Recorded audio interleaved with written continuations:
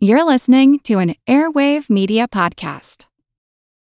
When you need mealtime inspiration, it's worth shopping Kroger, where you'll find over 30,000 mouth-watering choices that excite your inner foodie. And no matter what tasty choice you make, you'll enjoy our everyday low prices, plus extra ways to save, like digital coupons worth over $600 each week. You can also save up to $1 off per gallon at the pump with fuel points. More savings and more inspiring flavors make shopping Kroger worth it every time. Kroger, fresh for everyone. Fuel restrictions apply. Another day is here, and you're ready for it. What to wear? Check. Breakfast, lunch, and dinner? Check. Planning for what's next and how to save for it? That's where Bank of America can help. For your financial to-dos, Bank of America has experts ready to help get you closer to your goals. Get started at one of our local financial centers or 24/7 in our mobile banking app. Find a location near you at bankofamerica.com/talktous. What would you like the power to do? Mobile banking requires downloading the app and is only available for select devices. Message and data rates may apply. Bank of America N.A., member FDIC.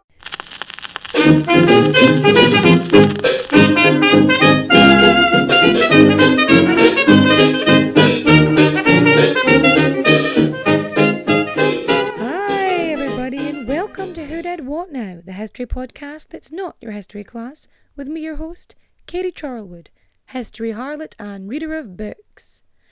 So before I get into anything else, I want to say thank you to everyone who's still leaving reviews, and it's so much fun. It's brilliant. You always say such nice things, and here's the thing, if you're going to be mean, at least be funny, because otherwise you're just wasting everybody's time. So, I was at the Podcast Awards on Friday night. I may have mentioned it once or twice, but I showed up, as I promised, in pajamas. The photo's on my Instagram. You can go have a look at it, comment away. But I did. I wore pajamas to the Irish Podcast Awards. Because at the end of the day, if I am not a Sherbert-inspired, retro sweet-looking person, why bother? We are for dopamine dressing here, and that's just how it is. So, I had such a great time. I was really nervous about going, because one, I'm an anxious person anyway, because I've got ADHD and an anxiety disorder, so that's fun. And I decided to fly down on my own, and I'm getting to the airport, and it's this wee rural airport, and I had to get a wee bus in. So I'm in this wee bus, and it's me and a bunch of old age pensioners. And they're like, "Are you one of Seamus's lot?" I'm like, "No, I don't know who Seamus is. I'm not entirely sure I know Seamus. Well, I know one Seamus, but he's an old man who's retired now. I mean, But anyway, I'm like, nope. I'm like, "Oh, you look like one of his lot." And I'm like, yeah, sure, it happens all the time. Haha. And I get shown, where Jimmy Johnny's house is. I get to hear all about their holiday homes and where they live. And also where the old barracks are, and the place that used to be a butcher's, but is now somebody's house. Like, I'm getting all the gossip. It's fantastic. I fucking love old people because they're funny and they give no shits. There was like a gang of them, and they were brilliant. And just because I was there, they were like bringing me in on the jokes. I'm like, Mairead, you silly sausage. But it was a good time had by all. So I get to the airport, and it's really busy. Because normally it's not that busy. There's a couple people going. It's a rural airport. There's not usually that many people there. And I'm like, oh jeez, it's busy today. And the woman at the checkout desk is like, yeah, lots of Garth Brooks fans. Because I forgot that Garth Brooks was playing in Dublin. And so it was me and a ton of country western fans travelling down. So first the flight gets delayed, and it's like it's only going to be half an hour. Ends up being an hour and a half. So I land in Dublin. I'm running late, so I missed the bus I was supposed to get. Managed to get another bus, which is not as slow as I was anticipating it to be, because the way the bus service explains the times, it like tells you the time to the last stop on the destination, but not your stop. So I got a bit, it's fine. I made it work. Don't worry about it. So I get there, I land down. I'm like, shit, I'm not going to have time to do my hair and makeup. So I'm on the bus, like smothering on like oil and moisturizer and primer. Like I'm doing all the priming and making sure that's done. I get to the hotel, check in. Beautiful hotel, by the way. Fucking gorgeous. Totally worth the €230. I would do it again. So I show up. I'm chatting to the concierge. And he's asking if I'm going to go to Garth Brooks. And I was like, oh no, I've got an event on, but it's fine. And he's like, oh, he will miss you. I was like, oh yeah, of course he will. He's going to go, where's that weird-haired girl? She should be here. So he laughs, I laugh, whatever. And I check in, I take my keys, I'm about to go. And all I hear was, Mademoiselle. And I'm like, I turn around and he's handing me champagne. And I was like, merci. And so he tries to speak French to me. And I'm like, oh dear. Yeah, he's like, parlez-vous français? And I'm like, non. Non, je ne parle pas français. Je suis désolée, mon français est très mauvais. And it was fun. So anyway, go to my room. I'm drinking my champagne. I'm putting my makeup on. I'm doing my hair. I end up putting my hair in a scrunchie because this just feels like the most appropriate way to do it. So I've got my pajamas on. I got my pink suede shoes. And I'm ready. Press on nails. I got the press on nails. And off I go, alone to this event. And I show up and there's people outside taking photos and I'm like, fuck. I'm here alone. I literally know no one. And the realization hits me that I am surrounded by like actual professional people.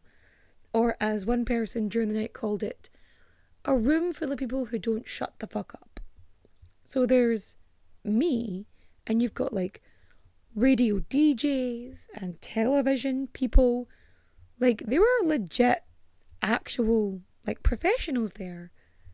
And then you get someone like me showing up like, hello, I am here. I've got a TikTok. It's doing pretty well. So I show up and I see this woman and she is in this fuchsia, cerise fuchsia, this bright pink suit with a feather trim and a clear pink. It's clear and pink and a plastic. It's this bag. It's really cool. It's awesome. And I'm just like, hi. Hello. I like you. You're cool. I love everything about this. And then there is this woman with yellow hair and an orange dress that kind of looks like a loofah. And at one point, I'm just talking about my pajamas, right? And I'm saying about how there was a point where I didn't know whether I was actually going to be able to get a hotel. And worst case scenario, I was just going to go straight to the fucking airport in my PJs and just stay there. But I got myself sorted. It was fine. And I'm chatting to Murder Most Irish. And they were so sweet. They were like, did you find somewhere to stay? Because, you can always come crash with us. Not in a weird way. Which was, fucking love that they were like, not in a weird way. And it was really sweet and really kind. And it was really nice. Like, you don't have to do that. And I love the fact that I made a nice enough impression. And also that I don't seem like a murderer, which is good. Because, it's kind of what they deal with. They can see the signs. And it was just a good night. It was really fucking sweet. I loved it.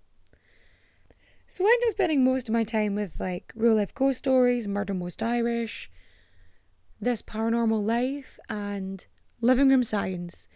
And honestly, best time. I'll post some stuff up on the Instagram because I had a good time. It was great. So we're one of the last people to like leave the building, and all the goodie bags are gone, and all they've got left is fake tan.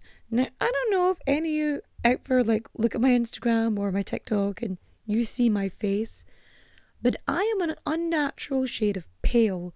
I don't do the tan thing. It just doesn't work for me. So I was like, oh thanks, and I'm like, I don't know what to do with this. And I gave it to somebody who actually used tan, which seems like the more reasonable choice. So afterwards I was like, do I go out? Do I want to go like drinking and partying with all these super cool, awesome people? But I decided to be responsible because I knew I had a flight early enough the next day. I knew I was going to have to leave early. So I was like, nah, I'm going to go home. As I go home, I'm going to go back to the hotel and go to bed. Have a shower, like just chill out, change into a different pair of pajamas and go to bed. And that's what I did. Because that's what someone in their 30s does.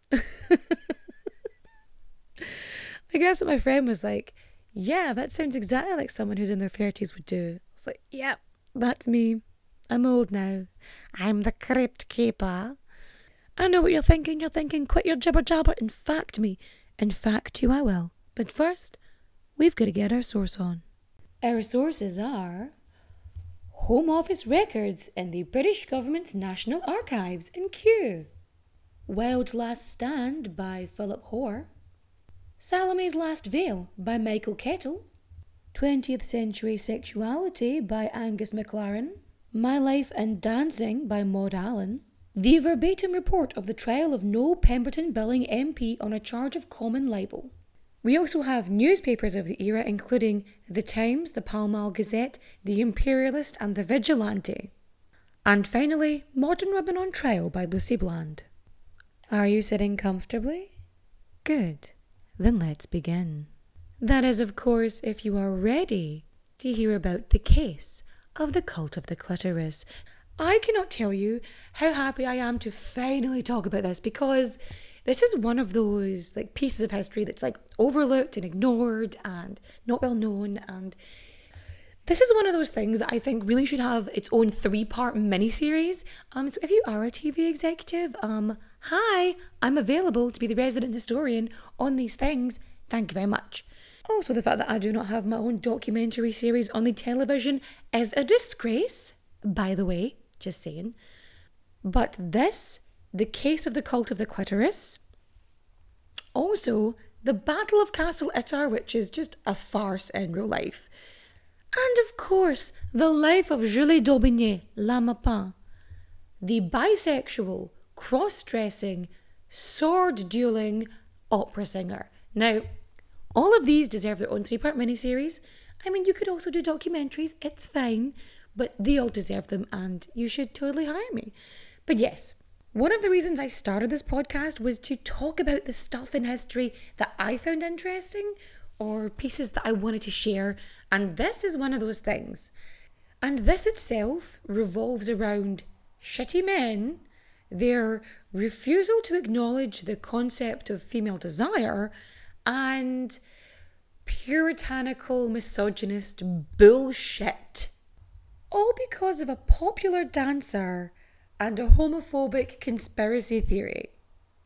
So in 1918, Britain, or some Britons, I should say, believed that the cult of the clitoris was deliberately undermining the British war effort. The accusation being that Germany had these special female agents who were luring the wives of powerful British men into lesbian affairs and enlisting them in the cult of the clitoris. And all of this comes to a head in a libel trial, of all fucking things, involving a member of parliament, a possibly fictional princess, a barefoot dancer, and a dead playwright. The barefoot dancer in question? The 44-year-old Canadian star of the day, Maud Allen. Originally born Ulla Maud Alma Durant, which, let's face it, a wee bit of a mouthful. But in fairness, her brother was also called William Henry Theodore Durant, because apparently as many names as possible. Listen, I don't know how expensive birth certificates are, but you really do not need to fill in every single space. Like, you're fine. You don't need to give your kids 4 names. You know, just a 4-name is fine if you just want to do that. If you really feel like having a middle name, great. But you don't need all the names. You don't need all the names. But yeah. So when she's like 6 years old, her family, they moved to the States. Well, her dad's already there. He's in San Francisco and he's setting up shop. He moves when she's 3. And once he's, all set up, the family move with him. Turns out Maud's pretty good at piano, so she studies it growing up. And when she's in her 20s, her mum sends her to Europe so that she can continue studying being a pianist. And even though they don't really have a lot of money technically, supposedly Maud's actual biological grandfather is funding a good chunk of this. See, Maud's mum was adopted, and apparently this rather wealthy gentleman was her biological, grandfather, who provided the family with monetary support here and there. So Maud, she's in Germany, she's studying the piano, and she's there for 6 weeks when her brother is arrested for the crime of the century, when he kills 2 women within 9 days of each other at the Emmanuel Baptist Church. Now this is a massive deal. Maud is convinced that her brother is innocent. He is protesting his innocence, but there is a reason he is known as the Demon of the Belfry. Unsurprisingly, after this event, Maud changes her name. Now, in fairness, Eula Maud Alma Durand, not exactly the best stage name in the world, so it gets shortened to Maud Allen. Now, was it changed because she doesn't want to be associated with a double murderer? Or because it's a better stage name? Whom's to say? So she gives up piano playing and decides to take the stage as a dancer instead. And this is where the world starts to turn in her favour. By the time 1906 rolls around, she is making waves in Vienna, and she is becoming very well known, performing as Salome based on a version of Oscar Wilde's play. For those of you who did not go to Sunday school, in the Bible, the Holy Bible, the one with Jesus in it, Salome is a princess who asks King Herod for the head of John the Baptist. She's also known for doing this dance of 7 veils. And it's this dance that Maud is particularly famous for, because she fashions the outfit herself, and it is sheer and gauzy and beaded. It's luscious, and her dance is seductive and sexy. It's a very sexy dance. And Maud, she very much has ownership of her body on stage. She's confident, and when she dances, it appears as if she's dancing for her own pleasure. It's very much about her. So in this version of Salome, when she has to dance with the head of John the Baptist on a silver plate, the whole presenting it on a silver platter, yeah, it's based on that. So she does this, but in Oscar Wilde's version, she kisses the head of John the Baptist, which really leans into the evils of women and female sexuality, etc., etc. Maud Allen ends up performing all over Europe. She goes across the world, and she is more famous than Isadora Duncan, who some of you may know as the woman with the really fucking long scarf who got caught in the back of a car and it choked her to death. She was more famous than her. The best part for me about this is the fact that Maud Allen is not a trained dancer. She doesn't have the same skill of someone like Isadora Duncan. She is not a professional dancer, yet she is dancing professionally. But this production of The Vision of Salome was fantastic because they really leaned into everything. It had shock value, it had sensuality. So she was barely dressed. She was effectively topless, but covered in beads and jewels, so that she looked, technically covered. She was technically covered up. Free the nipple. Because as a musician who became a dancer, she saw her body as an instrument and felt that it wasn't appropriate for her body to be covered up. Especially considering the fact that she started dancing at 30, and age then compared to age now is very different, or concept of it anyway. So being a 30-year-old woman dancing in that manner, that's fantastic. I fucking love it. So she's practically naked in the eyes of 1900 society. So not only that, but they've got this waxwork, realistic head of John the Baptist that they bring out. So it's really known for being like gory and shocking, and it's, you know, it's a whole thing. So she's having a great fucking time. She's travelling all across Europe. She even goes to Russia. So she's performing in Paris, in Bohemia, Munich, Budapest, Prague. She goes to Moscow and St. Petersburg, performs for the Tsar and the Tsarina.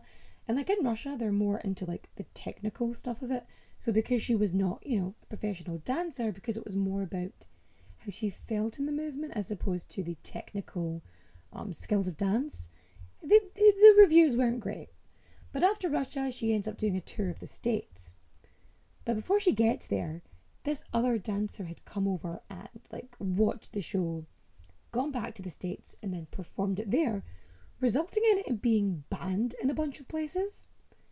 So when Maud Allen goes to the States to perform, people are like chomping at the bit because they're wondering, why the fuck has this been banned? So it creates more excitement and greater publicity for Maud Allen. So it really worked in her favour. Then she really goes global. Like she is in Australia, India, Africa. Like she is everywhere. She ends up going back to the States, and then she's in a couple of like silent movies.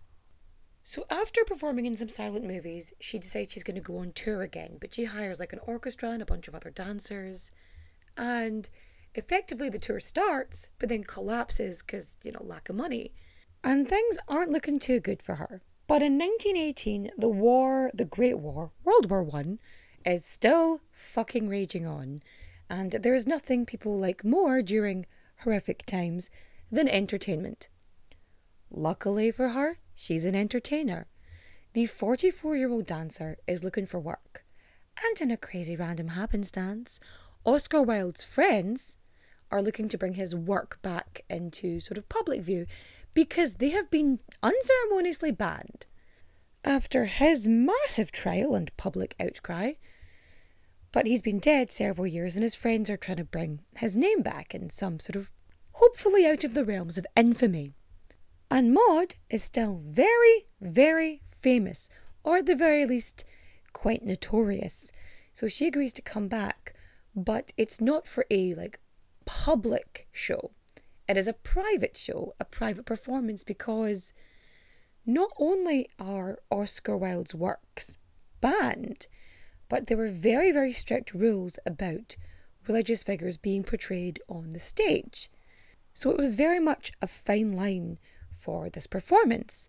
But again, because this was not a public sort of display, because it was a private showing and it had to be paid for and booked in advance, you had to request it. You had to write a letter and request admission and be a patron of this particular theatre, so members only, which made it just about okay.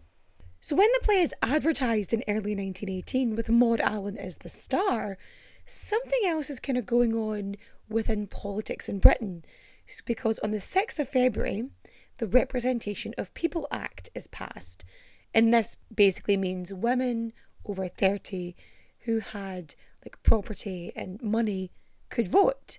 So a wee bit of women's suffrage, not much, but a wee bit.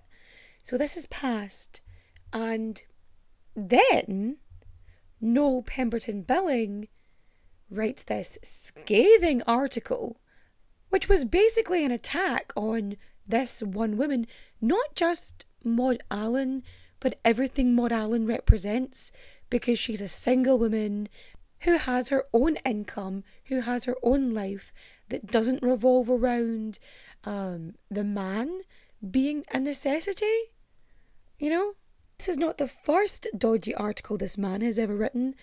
So let me tell you a little bit about Pemberton Billing. So Noel Pemberton Billing was a British MP, a Member of Parliament, and he was an independent. So he wasn't aligned with Conservatives or Labour, yada yada. He was just an independent.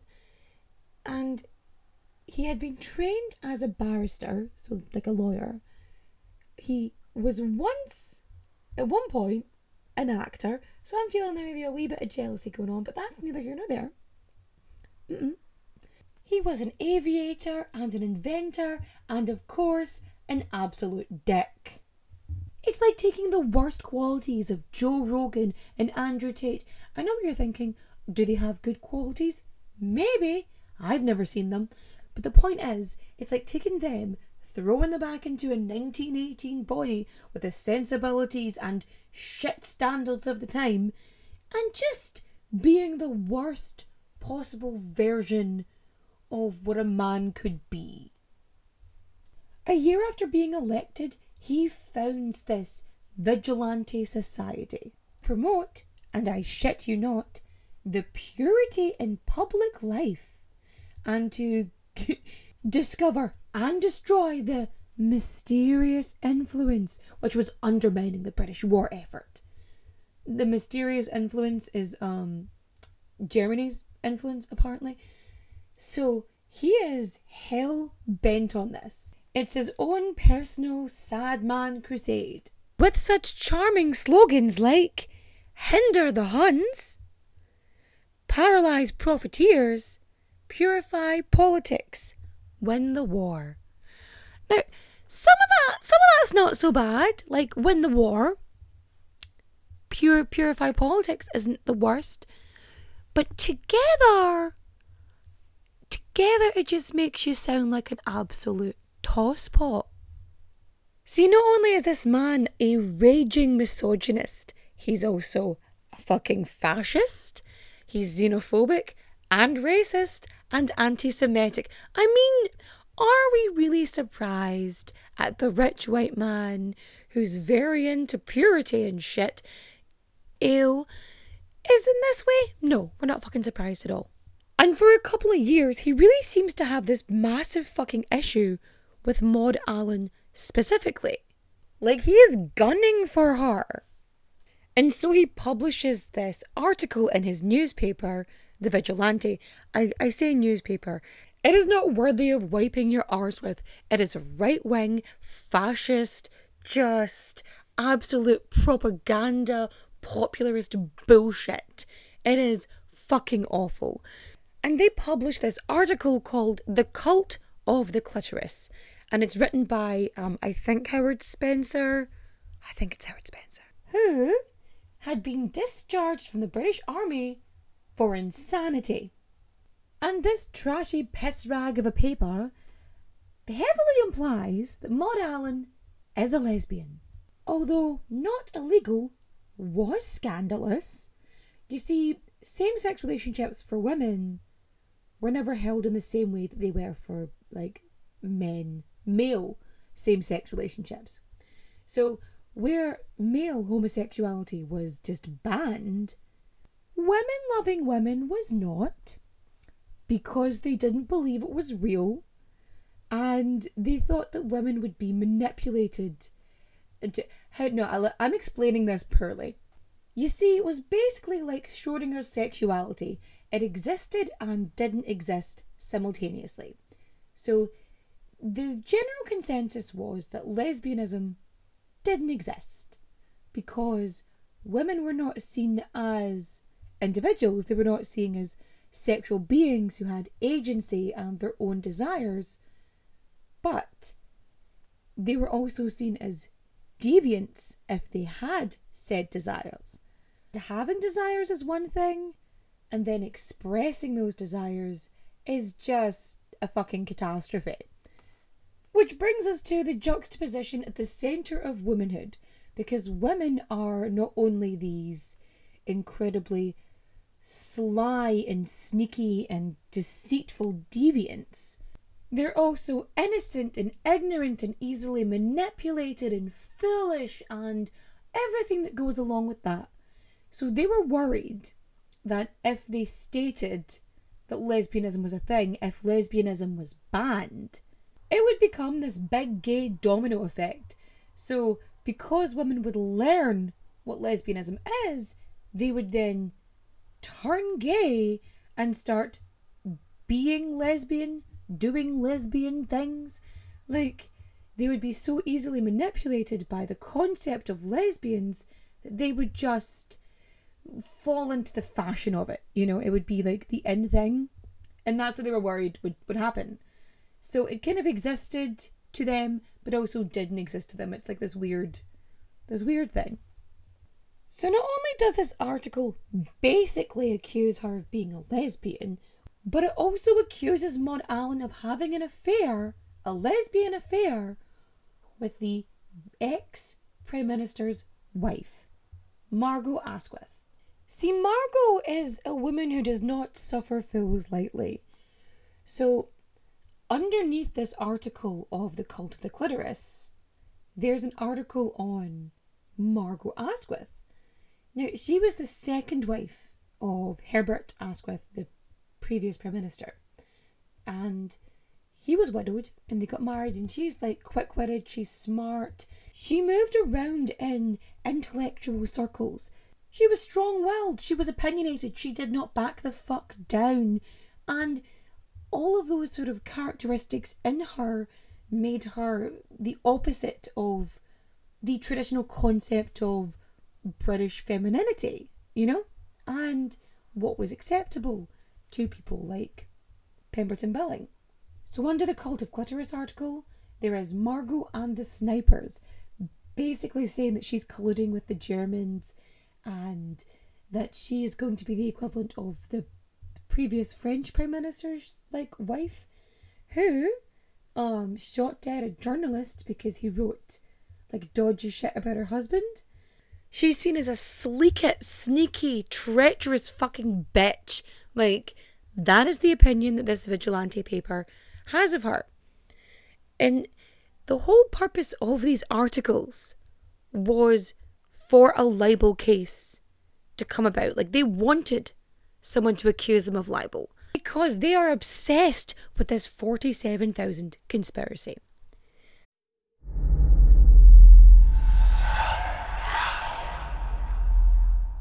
Hey y'all, spooky season is here. And if you're looking for a show to whet your appetite for a little haunted history, then I'd like to invite you to check out Southern Gothic, a chart-topping history podcast that explores some of the most infamous legends, folklore, ghost stories, and hauntings of the American South. We've covered all sorts of stuff from the Bell Witch of Tennessee to the disappearance of the Confederate submarine, the H.L. Hunley. Not to mention our deep dives into the local lore of some of America's oldest and most haunted cities, like New Orleans, Charleston, and St. Augustine. So, if you're ready for a little good old-fashioned Halloween storytelling with a commitment to quality historical research, then be sure to check out Southern Gothic today. It's available now on all your favorite podcast apps. Everybody shush! William Shatner has something to say. Cat and Jethro, box of oddities. What do you do when the woman you love dies? Well, of course you dig her up and you live with her. Aww. The show examines weird things. There are plenty of old photographs from this time period of children out in the streets playing in and among the dead horse carcasses. Oh, I miss those days. Things used to be so much simpler. Cat and Jethro. Then there's the urine wheel, which sounds like a really bad game show. Thing done weird things. Cat and Jethro, box of oddities. That is really mysterious. Join Cat and Jethro Gilligan Toth for the strange, the bizarre, the unexpected, as they lift the lid and cautiously peer inside the Box of Oddities. The Webby Award-winning Box of Oddities podcast from Airwave Media. So, for a good while, the Vigilante and whatever the previous version of this journal was called, they were publishing these stories about this black book owned by Germany. And the black book had the name of 47,000 homosexual people in it. Ah yes, what a completely reasonable and not at all insane idea that a country has a secret but not so secret big book of gays that it's going to use to destroy you. And because homosexuality, specifically male-on-male relationships, was illegal in Britain at the time, and it was very controversial, very socially destructive, and for a woman, especially of the time, even fucking now, because patriarchy sucks, that if your reputation was ruined, your life was basically over. Like, you were unsavable. You were destroyed, tarnished, unworthy. And their absolutely not bonkers theory was that Germans were putting pressure on these people, and because they had, the big book of gays, that they would release this information and just fucking ruin lives, just all over the shop. And so people were pressured into working with the Germans to undermine the British war effort. Like, at one point, blaming gay people just isn't enough, and they sprinkle in some anti-Semitism, and so they accuse Jewish gay people, as if it's some kind of gay Jewish agenda, the real gay agenda, of deliberately spreading venereal diseases throughout, like, the British and Allied troops in order to, fuck up the war effort, disease all the soldiers and get them sent off the battlefield, and thus win the war. So not only did they think gay Jews were infiltrating the British army, seducing soldiers, and spreading syphilis and gonorrhea, they were also accusing lesbians of infiltrating the British government via politicians' wives. And because they believed all of these things to be true, they wanted a libel case so that they could, help promote it and push it and just really get into this. And the thing is, if Maud Allan wasn't suing them for libel, Margot Asquith probably would, because she'd done it before. She had been libelled for treason. Treason. At least twice. So at one point, she's accused of taking presents to German prisoners of war and of being an integral part of the plot to kill Kitchener by sending secret signals to the submarine that sunk him. The funny thing was, Margot won her cases. If she was accused of treason, bad things would have happened. But she was able to prove that it was all fucking bullshit, right? But Maud Allan's like, fuck this for a game of soldiers. I'm contesting this. I'm being libelled. So when Maud Allan brings forth this libel case, he is ready, Billing is ready with a plea of justification. Because of course he does, this smarmy piece of shit. He says it's not defamation because it's true. He says that Maud Allan was a lewd, unchaste and immoral woman who was about to give private performances of an obscene and indecent character, which finally were designed to foster and encourage obscene and unnatural practices amongst women. Because he's a misogynistic piece of shit. So she has brought this libel case against him. He is the defendant, right? And what happens is, during this trial, Maud Allan seems to be the one who's on trial, right? Because of course it is, because this is a woman who lives alone, who does not fall within the pathetic, shitty standards of the time, who is living her best life and is doing rather well for herself. She also has the misfortune of not being British, and because she had spent some time in Germany, that also made her dodgy. And then you throw in the fact that she's playing Salome, which, although I think is Turkish, technically, it's still seen as an other. And it's, it's just old British racism with its roots deep buried in. And it's Maud who really deals with, the shit. So the entire first day of the trial is Billings basically cross-examining her. And you're thinking, why is he cross-examining her? Because he is that arsehole who defends himself. He is his own barrister. He is his own lawyer. He's in his own defence. Luckily enough, he did actually train as a barrister, so it's not that shitty. It's not... it's still narcissistic, but it's not as bad as someone who's had no legal training whatsoever, who thinks they can defend themselves. So he's talking shit about Maud Allen, and the thing that really turns the case against her, apart from the fact that she is a woman who exists because she understood the libelous claims against her. Because she knew what the libel was, she was guilty of the fucking shit they accused her of, which is so ridiculous. And to top it all off, it is very fucking clear that there were 2 people on trial, and neither of them is Noel Pemberton Billing. Even though he is the defendant, and he is the one who should be on trial, it is very much Maud Allen and Margot Asquith that are being dragged through this. So right, back in that article which had the 47,000 big book of gay people owned by Germany or whatever, it mentioned lesbian ecstasy, in which the most sacred secrets of state were betrayed. And it's all referencing Margot Asquith. And it keeps leaning into and playing with this rumour, this gossip that's been going around for years, that Margot Asquith was a lesbian. I mean, she could have been bi, she might have been a lesbian, but a lot of it seems to stem from the fact that she was naturally wealthy. She was born into wealth, but we're not going to hold this against her this one time. Because she's a funny fucker and she pisses this bitch off. Margot was independently wealthy. She was really fucking clever, and she was modern. She was a modern woman. She had modern standards, and she gave a shit about herself.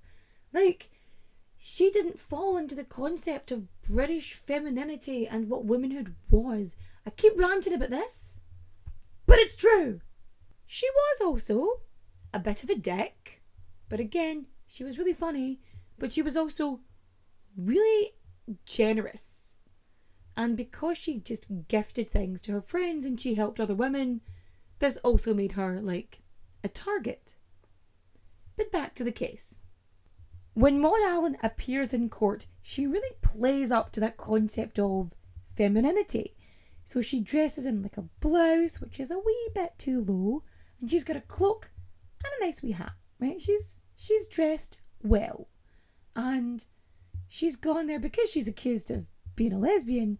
She wants to look more womanly as opposed to more masculine.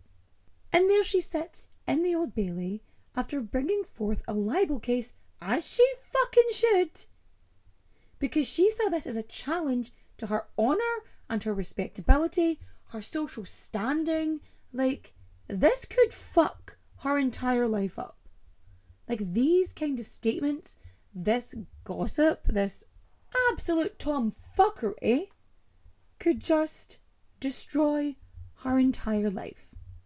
So she's at the Old Bailey, and she admits that she understood the libel on sight. She read it, she knew what it meant, and she wasn't happy with the implication. Then Billing asks her if she is well acquainted with the term clitoris. And she's like, not particularly. And on top of this, it is made very clear that she did not have to explain, the libel to her friends. Like, they also understood its meaning. So because she and her friends knew A, what the clitoris was, and B, what lesbians are, this is really where the shit hits the fan for Maud. And in one of the most pathetic gotchas in history, Billing turns around and he states that he showed the libel, the cult of clitoris, to 24 men. And out of these 24 men, only one understood its meaning. I mean, are we really surprised?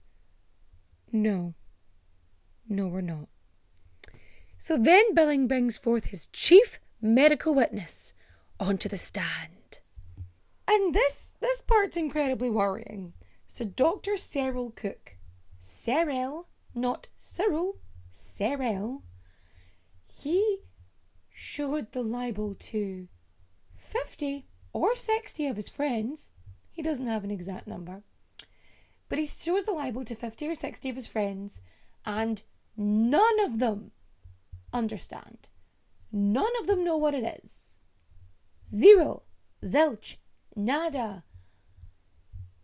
This is a medical professional who, one would assume, is acquainted with other medical professionals. And none of them know what a clitoris is. I mean, I know it's the 1900s, right? But still.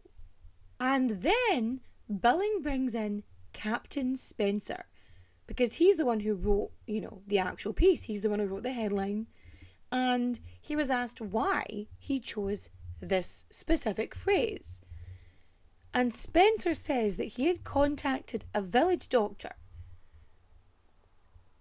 who gave him the term clitoris and told him the clitoris is a superficial organ that, when unduly excited or overdeveloped, possessed the most dreadful influence on any woman, that she should do the most extraordinary things. An exaggerated clitoris might drive women to an elephant. Okay, somebody's got confidence issues. So we've got Dr. Cook, who says that nobody but a medical man or people interested in that kind of thing would understand the term clitoris. So then you've got this other doctor, Dr. Clark, who's asked, is there any other person that would understand the term clitoris? And he's like, lesbians? And it's so fucking weird that this entire thing boils down to understanding clitoris. So, not knowing the word meant that you were ignorant and you weren't like a pervert, basically. But by knowing the term and not being a medical professional, this meant that you were some kind of sexual deviant? Like that's what this is. Another thing which really, really fucked up everything for Maud was her brother. So because her brother, as we know, had killed those two young women, she was seen as a hereditary deviant. An unfortunate hereditary deviant, but a hereditary deviant nonetheless. So because her brother did an awful thing, clearly she too must be awful. Like that is what they're going with here. Like they both have to be the same. And because of her brother's crime, Maud is labelled a sadist. A sadist. Because of something her brother did. What the fuck? And then of course we have Salome, the play that she's performing. And the fact that it's very much seen as deviant and criminal and dodgy as fuck. And Maud's response to it all is basically that it's different times. What would have be seen as sort of not the done thing now, back then, in that era, in that culture, this wouldn't have been as shocking to Salome, like seeing the severed head. It wouldn't be as weird to her because this would have been something she would have known throughout her life.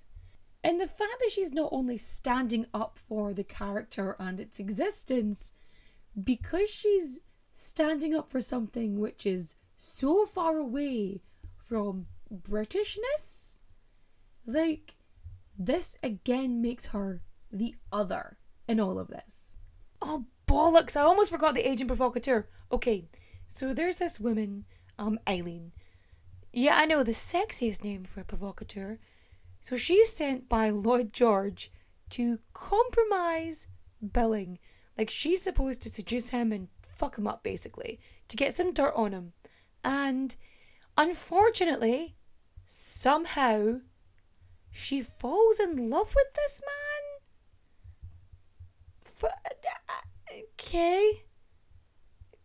Okay, I mean, I'm pretty sure I've seen dish rags with a more sex appeal, but it was the olden days. It was a different time, and people found creepy and misogynistic pieces of shit absolutely attractive, apparently. So she falls for him and she defects, effectively, and she goes up in court and talks about this black book, the 47,000 names in the black book. And you've got her and Spencer, who are claiming to have seen it, but won't show it to anybody.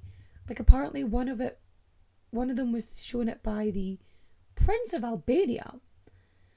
But like, it always seems to be just out with their grasp, like they can't show anybody else it. But it's real. It's definitely there. So they're asked about like the names that were in the book. And Spencer, again, the man who was discharged from the British Army for insanity, he says that he will only give the names of who he thinks has been approached and succumbed to German agents. I will only give the names to those I think have been approached and have succumbed to German agents.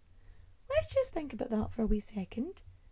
He will only give the names of people who he thinks have been approached and succumbed by German agents. Not the names of people he knows. But just a guess, because what's a livelihood or two? Fuck it. It's fine. So he names Margot Asquith and Lord Haldane. He does not remember, conveniently, Mr. Asquith's name being in the book, Herbert. That's not there. But just Margot. So, again, Eileen, she's like, I saw it too. Those names were definitely in the book. Pinky promise and stuff. Yeah. So the judge on the case, he says that, you know, any information about this book is inadmissible in court unless you physically show us the book. But nobody shows him the book.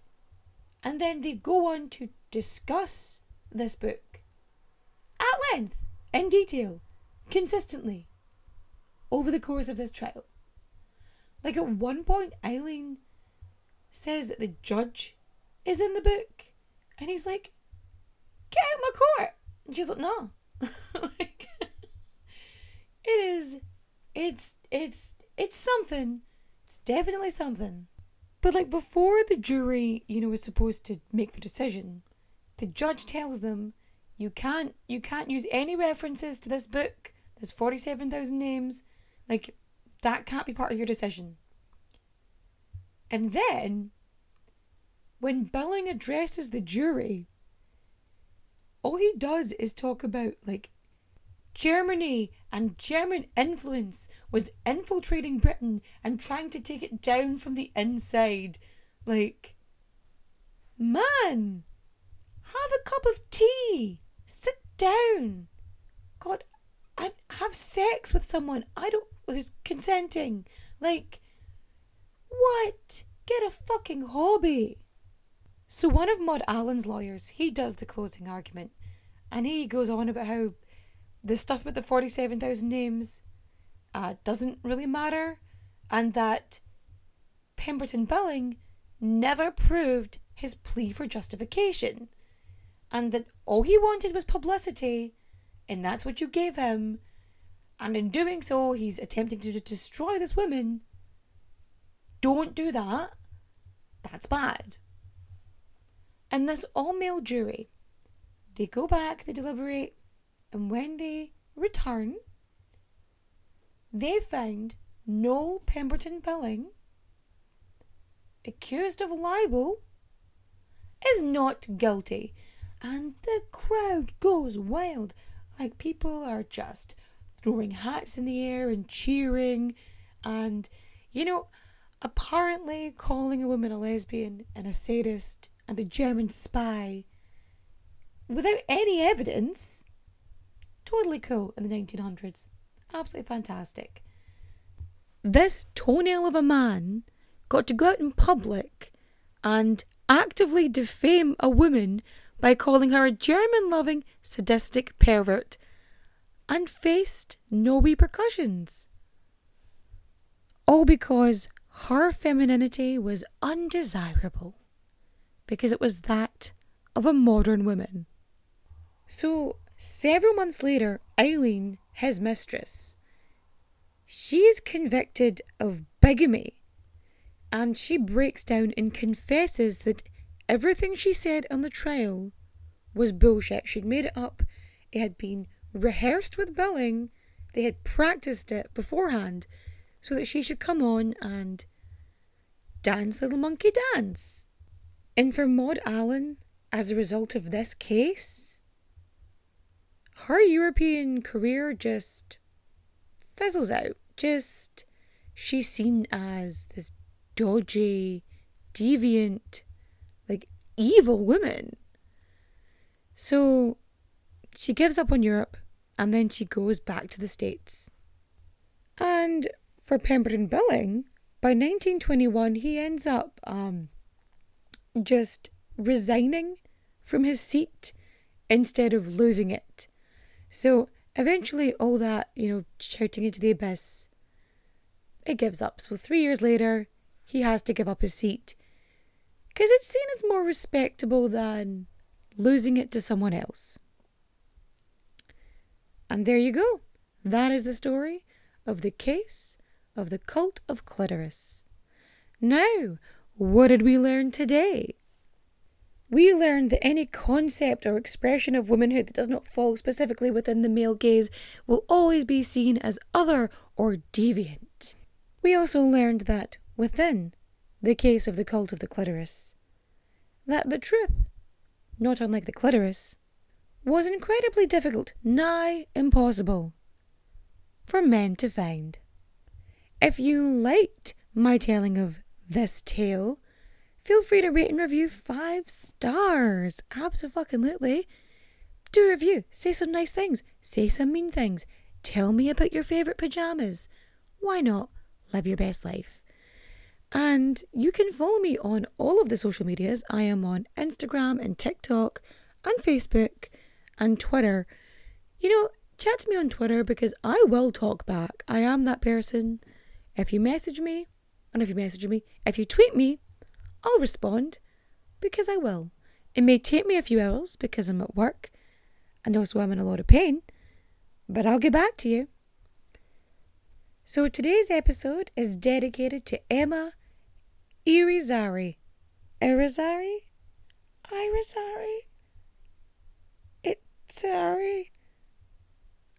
You know what, Emma, I tried, and I think that's what matters, because I don't know what nationality that your surname comes from, so I couldn't even hazard a guess, to be honest.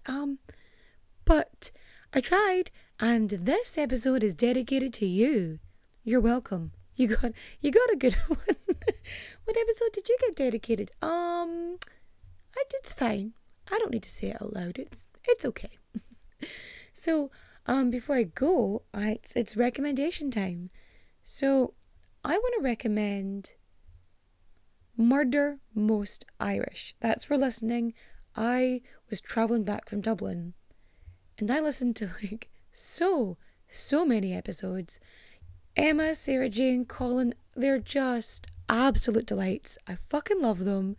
They're fun and they're irreverent and witty, and it's crime, which is nice. So it's good, and it's Irish crime. So if you like that, or crimes in Ireland, also maybe, yes, just check them out. They're really good. For watching, House of the Dragon. Listen, I'm into it. I like it. You can judge me if you want. That's fine. But I'm enjoying it. Go watch it. And for reading, I am reading currently. I just started reading I'm Glad That My Mum Died by Jeanette McCurdy. It's finally here. Before I go, so I opened up the box. I was like, oh look, Mum, my new book's here. And my mother gave me such side-eye.